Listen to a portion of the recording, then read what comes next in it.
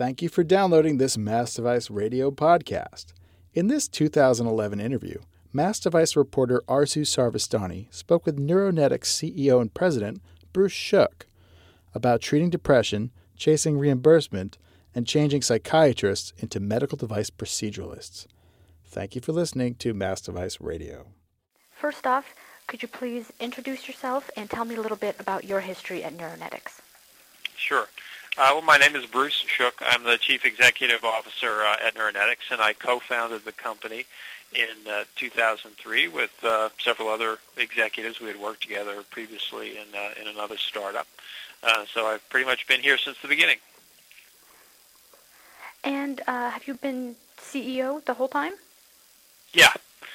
We closed our first round of funding and incorporated in April of 2003, and I've been CEO since that day. Now, where did Neuronetics come from? Well, the intellectual property originated from Emory University, and the IP was owned by a medical device incubator in Atlanta called the Innovation Factory. So when we pulled the company together, when we pulled Neuronetics together, we did kind of a three-way licensing deal involving Emory, the Innovation Factory, and us as a new company to create the company. And that all happened in early 2003. And how did you sort of get into this business of electromagnetic depression therapy? Well, I had started a company back in '98 that was a neurosurgical company. And as we were winding that company down, one of the investors in that company had actually seen this technology presented somewhere and thought it was interesting. It was obviously very new and at that point, not well tested, but thought it was interesting and came to me with the idea. And to make a long story short, he and I worked together on it along with several other executives from the prior company. And we ultimately concluded that this was a massive opportunity to treat a terrible, terrible disease, depression, and that it was a very, very novel approach and really had merit. And we formed the company on that basis. Now, can you explain to me exactly how this works? How does electromagnetic radiation help with depression? Well, the machine that we make, it's called the NeuroStar TMS therapy system, produces very brief but very powerful magnetic pulses. They only last about 200 microseconds. And we aim those pulses, or the physician aims those pulses at the part of the brain that is not functioning properly in someone with major depression. It's called the left prefrontal cortex, kind of the high left forehead. And each time the machine produces a pulse and it enters the brain, that pulse non-invasively induces a small electrical current to flow in the cortex, in that part of the brain. And it actually fires the neurons, the brain cells. So we do this repetitively in a roughly, a 40-minute treatment session. We deliver 3,000 such pulses. So we're repetitively firing the neurons in the cortex. And the patient comes back for multiple treatments, typically 25 treatments on average over 4 to 6 weeks. And the net effect of repetitively stimulating the left prefrontal cortex, as I described, turns that part of the brain back on. It reactivates that part of the brain. And in many patients, alleviates the symptoms of depression. And the beauty of it is that it's very, very targeted. So it's only treating the brain, and there's no systemic exposure to anything. So unlike drug therapy, where the drugs are obviously, they're in your liver, they're in your gut, they're everywhere, we are not. So the treatment does not produce any systemic side effects. No sexual dysfunction, no weight gain, no GI disturbance, none of the things that are part and parcel of many of the drugs that get used to treat this disease. So I hate to say it this way, but what's the catch? It almost sounds too good to be true.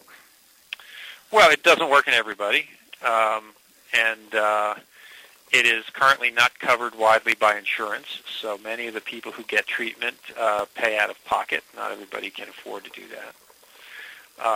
And it does require, coming back for repetitive treatments. That typically isn't a huge obstacle, but some people might find the logistics a little off-putting.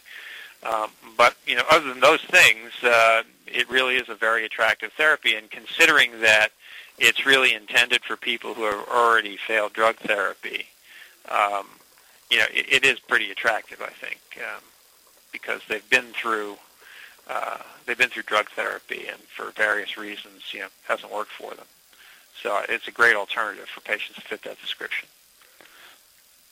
So it sounds like all the potential cons of the system have to do with the environment or with external things like you have to come back or insurance won't pay for it. Is there any sort of physiological risk involved? The two most common side effects associated with TMS are transient headache and some scalp discomfort, and these things really are only in effect during the actual treatment, so they're transitory and generally well tolerated. The only other medically consequential adverse effect that's been seen is seizure, and that happens very infrequently in less than 0.1% of patients. And when it does happen, it generally is very short duration, 30 seconds or so, and then they resolve on their own. They would be happening in the doctor's office, and again, a very, very rare event. So really, the side effect profile associated with TMS therapy is quite good. So you mentioned that insurance widely doesn't cover this. Do you think that's because it's very new, or because it only hits a small group of people? What do you think that comes from? It's primarily because it's a very new therapy, and psychiatry hasn't had a device-based therapy of any significance really show up for many, many decades. The only other widely used device-based therapy in psychiatry is shock therapy, and it's been around since the 1930s.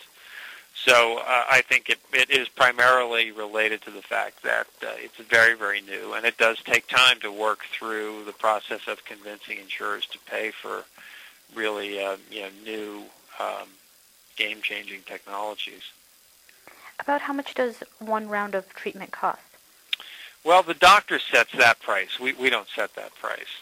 So it's variable. It varies by doctor. It varies by region. And, of course, it varies by how many treatments you need. Every patient is going to be a little different, right? Some may need a little less. Some may need a little more. So it's really kind of variable. But in general, the range is between $7,000 and $10,000, depending on what the doctor's charging. And that's for a full course of treatment, not for each time the patient comes. Right, a full course of treatment, yeah. How frequently does this treatment get used? Is it sort of gaining popularity in the market? Yeah, it is. We have roughly 350 installations now. They're most commonly in psychiatrist's office, and they're coast to coast. You can go on our website and sort of look at where they are in your area. There's a Find a Provider page that you can plug a zip code into and find out who's offering it. So it's available now in pretty much all major metropolitan areas, and there have been, I would say, probably at least 4,000 patients that have undergone treatment since we got FDA clearance and launched the product, and that is certainly accelerating. Do you have any sort of outlook for when it'll hit that mark of being reimbursable? Well, it's already reimbursed by a small number of plans, and there are numerous other plans that are looking at it and are contemplating reimbursement. So it's already starting to happen. When it reaches the point where, most plans nationwide are covering it is very, very hard to predict. But that typically takes several years with a new technology to get to that point. So what is Neuronetics focused on right now? Is it getting that reimbursement more widely? Yes, we're working very, very hard on that. And there are multiple components to that. It's not solely a matter of convincing payers to cover it. You have to make sure that you have the appropriate codes so that doctors can code it when they submit bills. We've accomplished that. That was a major milestone for us. You have to establish payment rates. You have to convince payers to cover it. It's a kind of a multi-step process. And we're, well along our way to establishing this as standard of care. It's just that the last part of that process, convincing payers to cover, is a time-consuming process. Now, I didn't see whether there was any overseas clearance for the NeuroStar system. We have focused exclusively on the U.S. so far. Are there any plans to branch out? Yeah, we will. We're turning our eye toward export markets now, so that is something we will pursue. We worked very, very long and hard to prove to the FDA that this was safe and effective, and we're the only company that has done so. So we've really been very focused and continue to be very focused on the U.S. market. So Neuronetics is the only company to have FDA approval for this non-invasive electromagnetic therapy for depression. Right. It's called, the general term for it is transcranial magnetic stimulation, or TMS for short. Now, is that specifically your procedure, or are there other non-invasive therapies? No, there are different sort of variations on this theme, but none of them are FDA approved or cleared. FDA cleared is the right way to put it. Well, that's very exciting. You've got the corner on the market then. More like, well, we're developing the market. Right, that's true. It's true. You're pioneering the way. Yes. So can you help me understand the procedure a little better? What does it feel like for a patient? People describe it in different ways.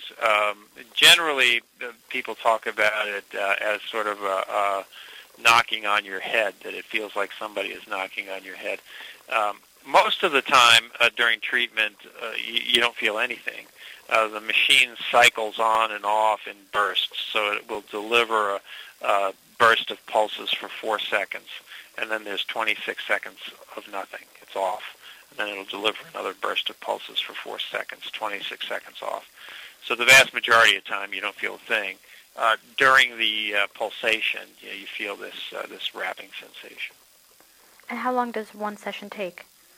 37 minutes. Is the patient awake during the whole procedure? Oh, yeah. Patient's awake, alert. They're not sedated or anesthetized or anything like that. When they're done, they can get up and get in their car and drive back to work, go home, whatever. Now, you mentioned that this is primarily for a subset of people who don't respond to medication. Right. Do you think eventually it'll expand beyond that? Do you think it could ever be a first line, since it doesn't have all these side effects to worry about? Well, technically, it could be used in that way, but it's not currently indicated for that population. We studied it in people that had failed drug therapy. So our label is limited to people that have failed drug therapy. So I think my last question, are there any other technologies in the works, or any, what's the next step after you get your reimbursement and things like that figured out? Is there a step beyond the NeuroStar system, or is it just a matter of developing it to make it, more efficient and Well, yeah, we are. There are many different uses for this technology. We have data from smaller studies now that suggest that it may be effective in people with other disorders such as tinnitus, which is ringing in the ears, or in suppressing voices in schizophrenics, or in chronic pain, treating various chronic pain syndromes. So there's some very interesting data that are being generated that suggests that it really may have broad utility in these other diseases. So really kind of the next big thing is not so much technology development as it is leveraging the technology to treat other diseases. Is this research being pursued by Neuronetics or in the larger? We are sponsoring a variety of small studies in the areas I mentioned and others. Right now there's no large-scale study going on, but we're in the earlier phases of research.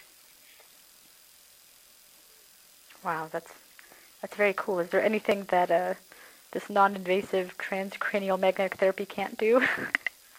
There's lots of things it can't do. It can't cure you. I can tell you that. It's not a cure. There is, unfortunately, no known cure for depression. but it does produce lasting relief in some patients. About how long does it last before a patient might have to come back? Well, we have 6 months of data, and we're in the process of generating 1-year data, but they're not done yet. The 6-month data show that roughly 70% of the patients are still well at 6 months, and about 30% of the patients have gotten at least one retreatment somewhere along the line. And when you say well, are they just better than they are before, or are they stellar? Well, there are criteria that define that. They meet those criteria, essentially. Okay, I think that probably covered all my questions. Are there any last points that you think are really important to make? Future developments or anything like that?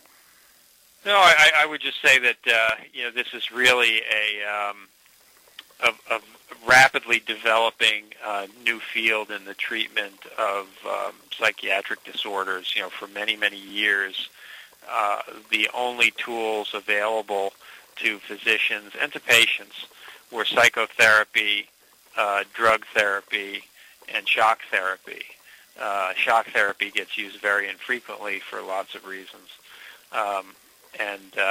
Drug therapy really has been fairly static in terms of new developments for the last decade or so.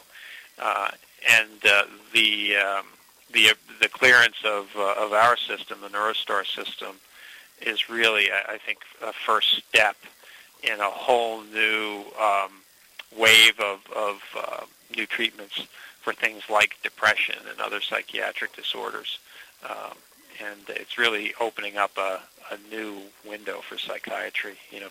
For the first time, psychiatrists can actually be proceduralists. They can do a medical device procedure in their office to treat a disease that they grapple with every single day. It is the most significant problem in psychiatry. So it really is, a completely new treatment paradigm. And you'll see other things come along as well. There are other companies that make implantable systems or studying deep brain stimulation for depression and things like that. So there'll be a lot that goes on. There'll be a lot of progress that gets made over the next 10 years or so.